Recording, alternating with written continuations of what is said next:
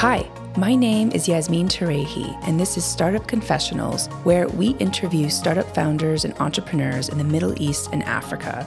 We'll learn about some of the biggest lessons these founders discovered on their journey from the personal to the professional and share how they keep themselves motivated.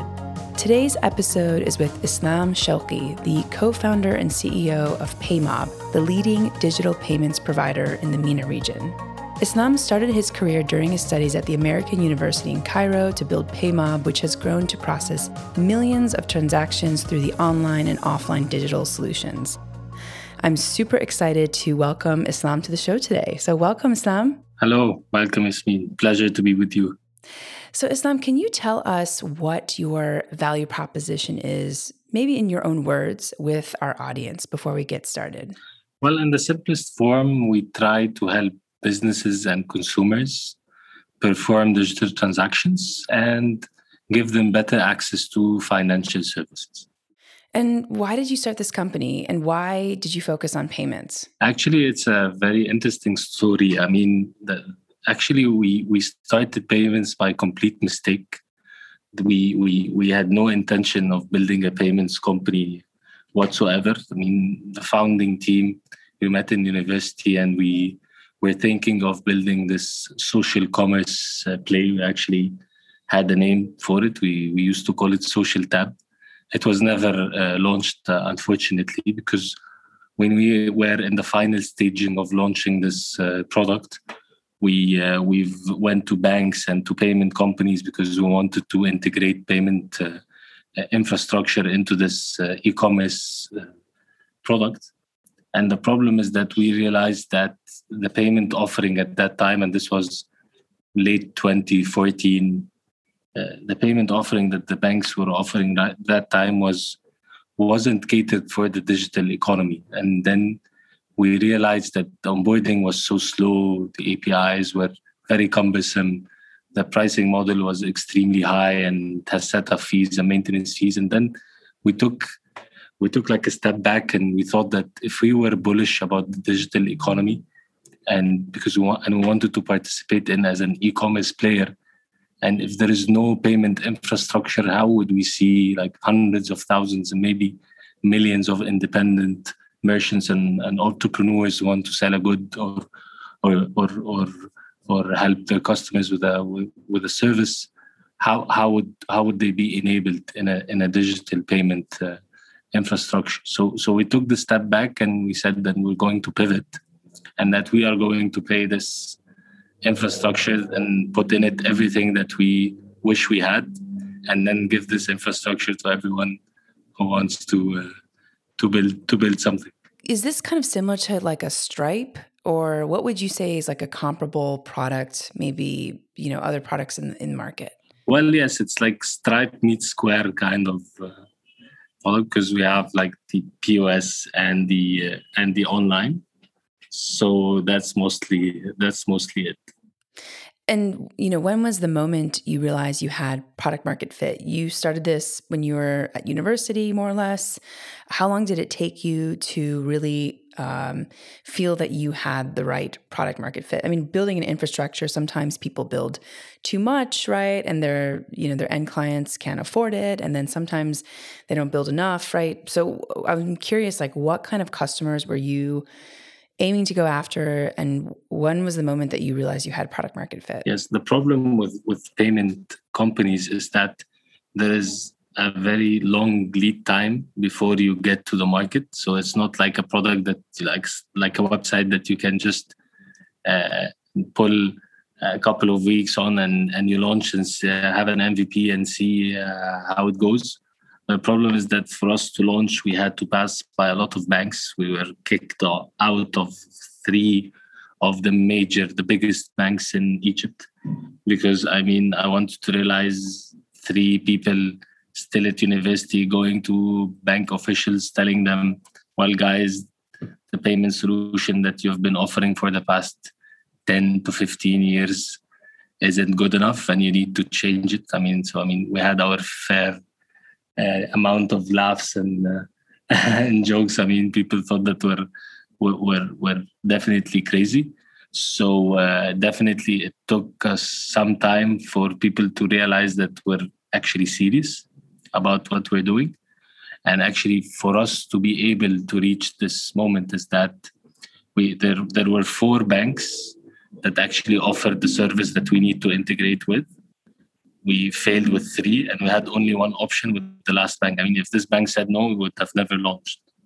So we said that before we actually go to them, we're going to go and sit with their biggest clients and sign with them an MOU that just says that we like what these guys have showed us.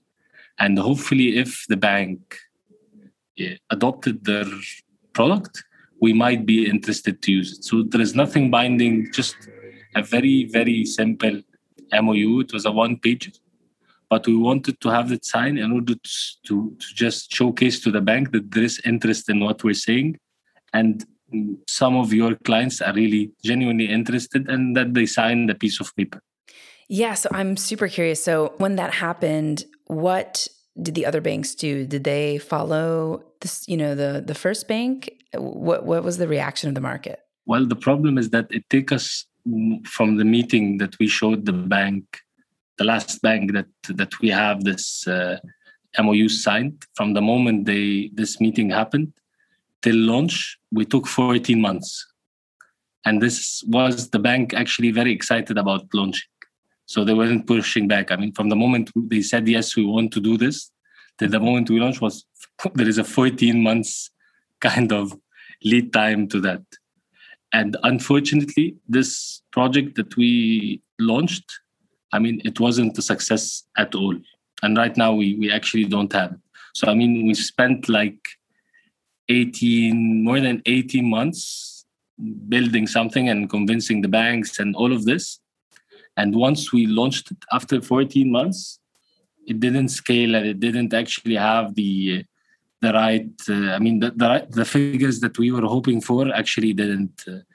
So, I mean, we came to the realization that we almost wasted around 2 years of our lives. And actually we delayed our graduation because we had a gap year because we wanted to focus on the business. So convinced our parents not to graduate, and we've almost ruined our professional career and actually spent some money and we didn't achieve anything. So, I mean, it was a significant frustration 2 years down the road because there was a huge, we had this huge hope because it took us a lot of time to launch. So we thought that we were going to change the world.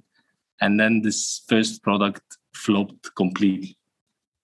Wow. It's so interesting. I think a lot of companies and a lot of people wouldn't have the stomach to spend that much time working on a product, that they couldn't see immediate results with. And so I just find it really fascinating. I find that a lot of founder stories, have these years or these many months of, I'm not going to call it a failure because every time that something doesn't work, it's always a lesson. So I'm sure that, even though you spent 18 months on this first product, you probably learned a lot, right? About your product roadmap, about your ecosystem, your customer, your team, right? Like a lot of dynamics of like how to work together as a team. So yeah, so I'm sure that looking back, even though it was probably a long time, do you feel like there was something that you took away from that time? Well, I mean, as you said, of course, it adds to the experience. Definitely, we took this lesson and we sat together as a team and we said, I mean, what did we do right and what did we miss? And how can we take this lesson and just put it in the DNA of the company and try to use what we've reached and make something big out of it. So, I mean, that was the moment whereby we said, I mean, we still believe in what we're doing. I mean, we still believe in the end goal. Maybe we chose a wrong path or maybe we executed in the wrong way with the wrong partners, but we were still big believers in the end goal. So we said, as long as we're still believers in this goal, then there has to be another way to do it. And clearly we like bet the house on it. So I mean, failure wasn't an option kind of. So I mean, we were just determined to try one option, other option, and just try to do it at the end, because this was our only uh, hope of success, because we have done a lot of sacrifices in order to reach here. What about the sacrifices? I think, the show's called Startup Confessionals. So I like to kind of peel back the layer behind the machine and really talk about what are these sacrifices? And also what are some of the kind of the adversity that you had to go through on your journey towards building Paymob? These are the things I think a lot of people don't talk about. And I think it's just important for people to recognize that it's not always about the end result. The process also comes with ups and downs and a lot of adversity. You shared obviously one example about this product that you worked on for 18 months. But yeah, I'm just curious, what else do you feel like, people wouldn't know necessarily about what you had to sacrifice or the adversity that you as a team had to deal with and you individually had to deal with? I mean, definitely, as you said, I mean, some of the stories and the hype that's about entrepreneurship and starting your own company and being your own boss and all of this, definitely it comes with its benefits. But definitely, I mean, I was talking to a younger colleague that was saying that told me he wants to launch his own startup, and he's around 24 years old. We started a bit younger than him, and I was telling him that if you truly believe in what you're doing and you're planning on wasting the best years of your life, so I mean you're 24, you probably cannot leave what you're doing at least for a decade. So if you're planning to waste 10 years, maybe the best 10 years of your life sitting in the office, working with your colleagues on this and going to meetings, and you feel that this is something you want to do, definitely go for it. But if you feel that you're going to be miserable, then you don't believe enough in the idea. So definitely you're going to sacrifice your whole life. Your whole existence is going to be, I mean, summed up in this company. You're going to work for 18 to 20 hours for the foreseeable future. And then you're going to hire a lot of people. You're going to convince a lot of people to leave their careers, and hopefully you're hiring great people. So most probably they're leaving great opportunities in order to come join the team and be part of the journey. So you have to be extremely believing in this. And this has nothing to do with the financial benefit that you are getting, because, I mean, probability says most of startups are going to fail. So I mean, if people are hoping for money, there are a lot of other professions that will actually make you rich without actually having this huge risk. Yeah, it's so fascinating. I think that also another thing we don't talk about when it comes to being a founder of a company is what you learn about yourself in the process. I think that so much of life is about learning about who you are. And every time I've talked to so many founders, even ones who have companies that just failed, they said, I learned more about myself in that experience than I have in any other period of my life. And so, I think that that's also just a piece that a lot of people don't talk about. It's yeah, you could spend your 20s, doing other stuff, but how deeply will you get a chance to really connect and know yourself? So I'm just curious, has that been an experience for you? Do you feel like you are more self-aware maybe than other people in your age group? No, definitely. I mean, the experiences and the ups and downs and this, whether all the good times and the bad times that you see is just something definitely that adds to your character. And definitely because you don't do this alone, you have a team and co-founders and founding team, and you come to realize that this bond. I mean, that's why we feel that we're more of a family, because for the past 5 years we spent time together more than any other people in our lives. So the team becomes more of the family.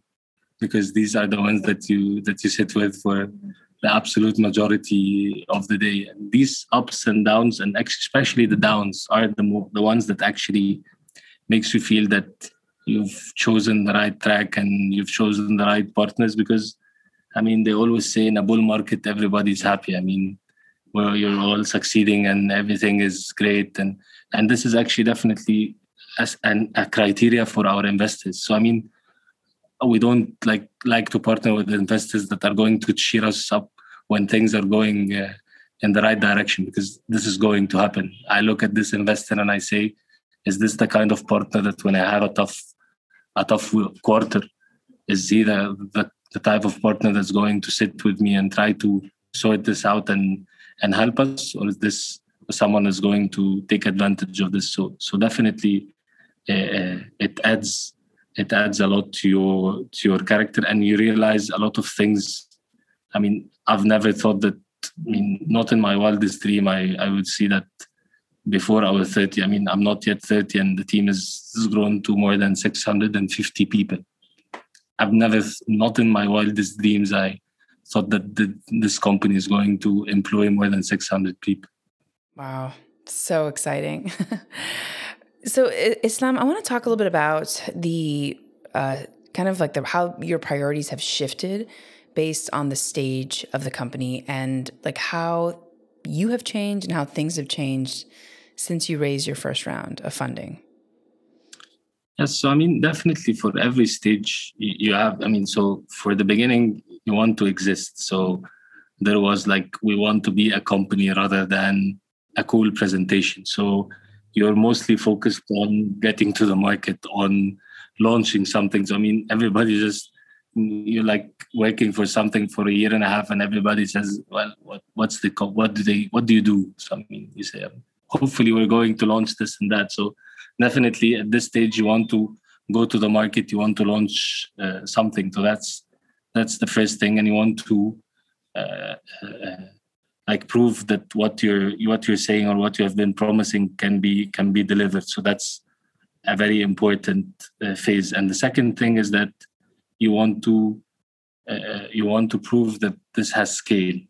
So you start identifying, how can I scale given that you don't have any resources because you still didn't raise, or you raised a very small amount. So you try to learn that you're going to say no more than you're going to say yes. So how can you be extremely laser focused on what is the mission? Why am I doing this company? And every time you go back to this and say, we're doing this because we want to help the merchant. We want to increase the GDP of the merchant. We want to help this digital economy. So you need to have every product and every initiative that you spend time on needs to be reflecting into this mission. So that has been this discipline. Definitely we've done things that didn't do, and these were all mistakes, and it consumes time and it consumed resources. So this is something that we've definitely learned, and definitely the experience with raising capital and depends on the stage. In different types of investors, they have different requirements and different approach. So this experience, of course, is something of huge value. And right now, you try to teach yourself that, you have the tendency to do everything on your own, because, we were 6 for a long period of time, and then we've grown to 30, 40 people. And from late 2019 till now, we've went from 50 people to 650 people. So the idea is that right now you try to empower and delegate and try to trust people more to actually do things and do mistakes. I don't mind that. And you try to surround yourself with people that are more capable, that are more experienced. One of my dear mentors tell me, you will only be successful when you go to a room and you feel that you're the least smart person on the table. That's the definition of success. When you surround yourself with people that are far more smarter and far more experienced than you, this is when you realize that you have a successful team. And actually, I set up to this. Whenever I see someone that actually have something to offer more than the team and more than myself, I'm very keen to make him or her join the team in order to make use of their talents, whether this is in marketing, commercial, and growth, and product, finance. So, I mean, I came out from the university, so I'm a mechanical engineer. So definitely, I don't know anything about accounting or finance. So, and I cannot learn this. I'll never be better than someone who's spent the last 15 years being a finance head for a major FMCG company or a major mobile network operator. So definitely, this is the time where you try to get people that are good at what they do and give them the freedom, the authority, and the flexibility to actually do what they do best. I love that, like empowering people to really just excel at whatever, function or role that they're in. And I love, that was actually an advice that my mentor gave me as well, like be the dumbest person in the room. Exactly.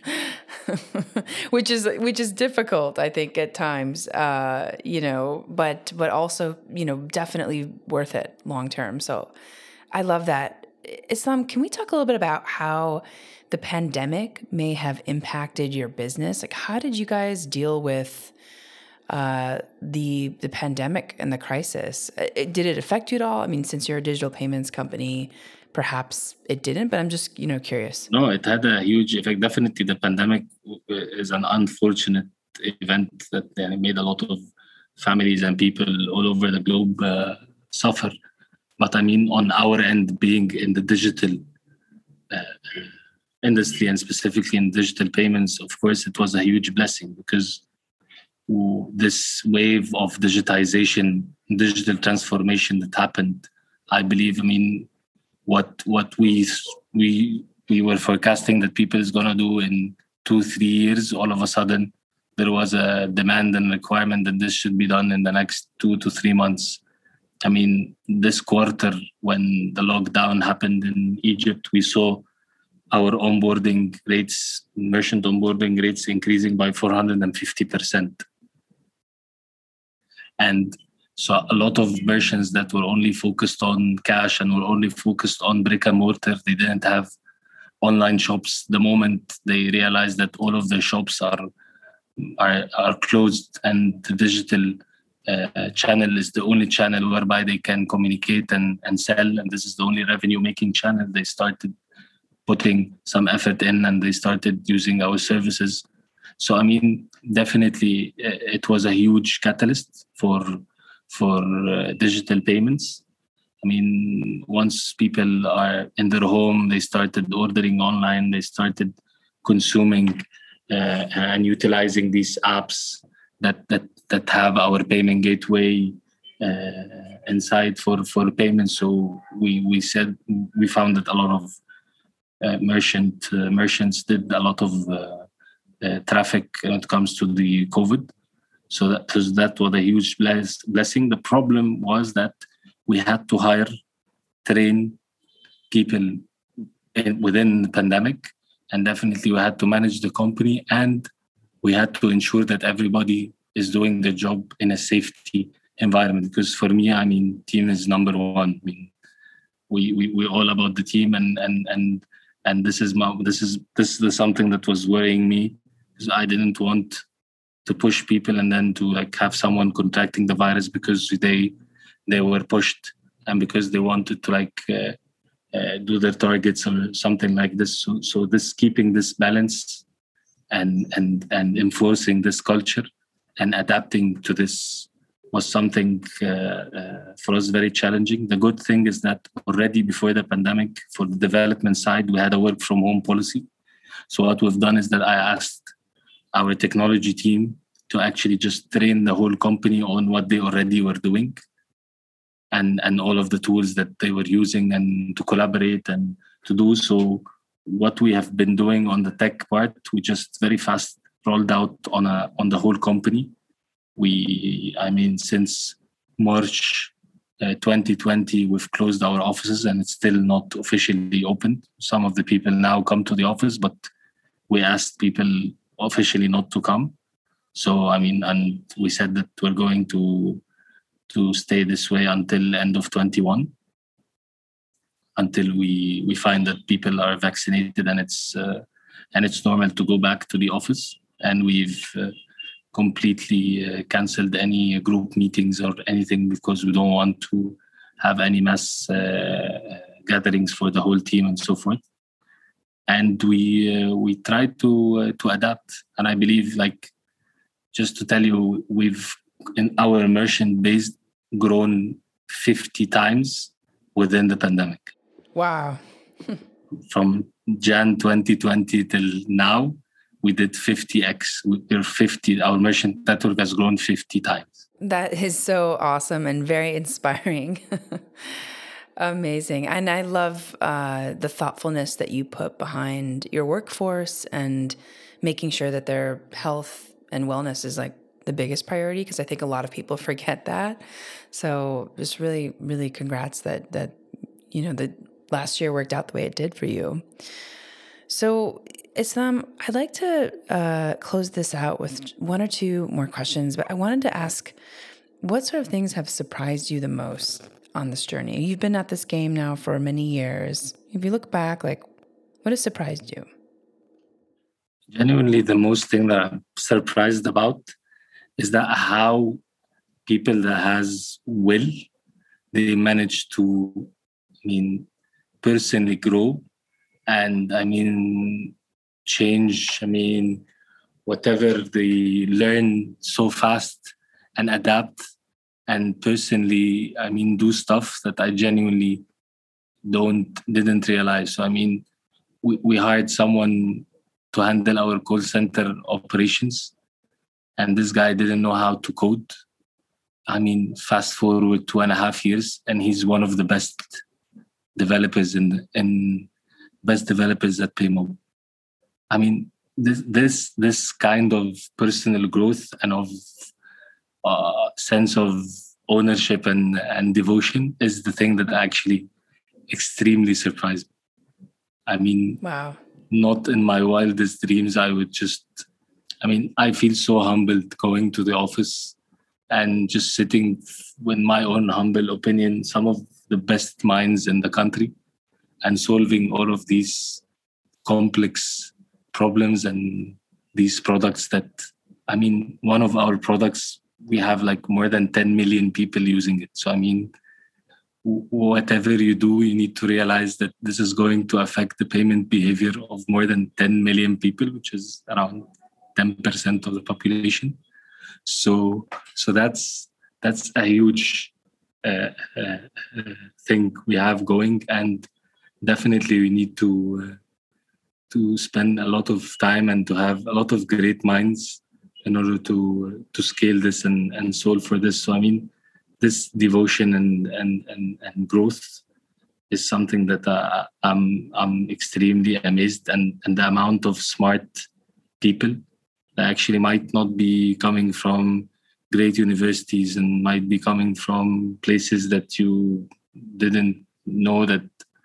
You can find a developer that speaks perfect English and all of this, because those people just stayed a lot of nights just trying to personally grow and to learn more. And this ability is something that strikes me. I love that so much, and it's very inspiring. So for those listening, yeah, anything is possible, right? Anything is possible. Yes, definitely. I always tell people, we can definitely move mountains. In every single meeting, I'll tell them we can move mountains, because back then we were onboarding like 60 merchants a month, and I was telling them, guys, we can onboard 600, and then they will all laugh. And then 6 months later, we're onboarding 600 merchants a month, and I'm just telling them, there is this 10x, there is another order of magnitude. We're going to onboard 6,000 merchants a month, and they just completely laugh at me because they don't think it's possible. And we do it. And for every order of magnitude, we had to rebuild the company from the grounds up, and this will and this sense of doing what we are set to do, and devotion, I believe, is the thing that you look for and you want in your team.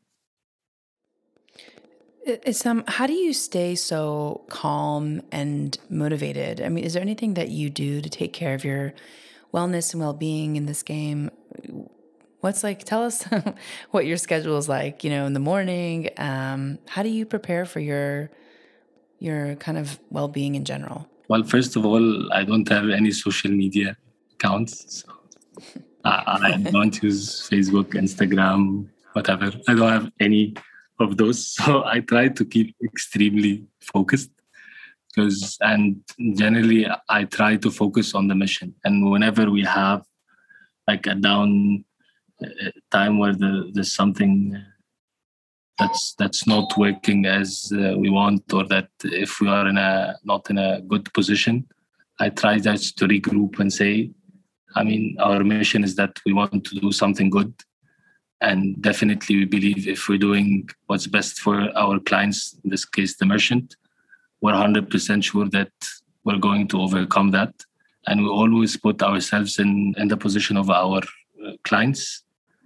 And because we truly believe that what we're doing actually has a good impact on the merchant and on the SME. And since the SMEs are they are the ones who are powering the economy. So we truly believe in what we're doing, and this is bringing good to actually a lot of people. So that's actually what motivates us and what's keep us going. Amazing. That's so inspiring.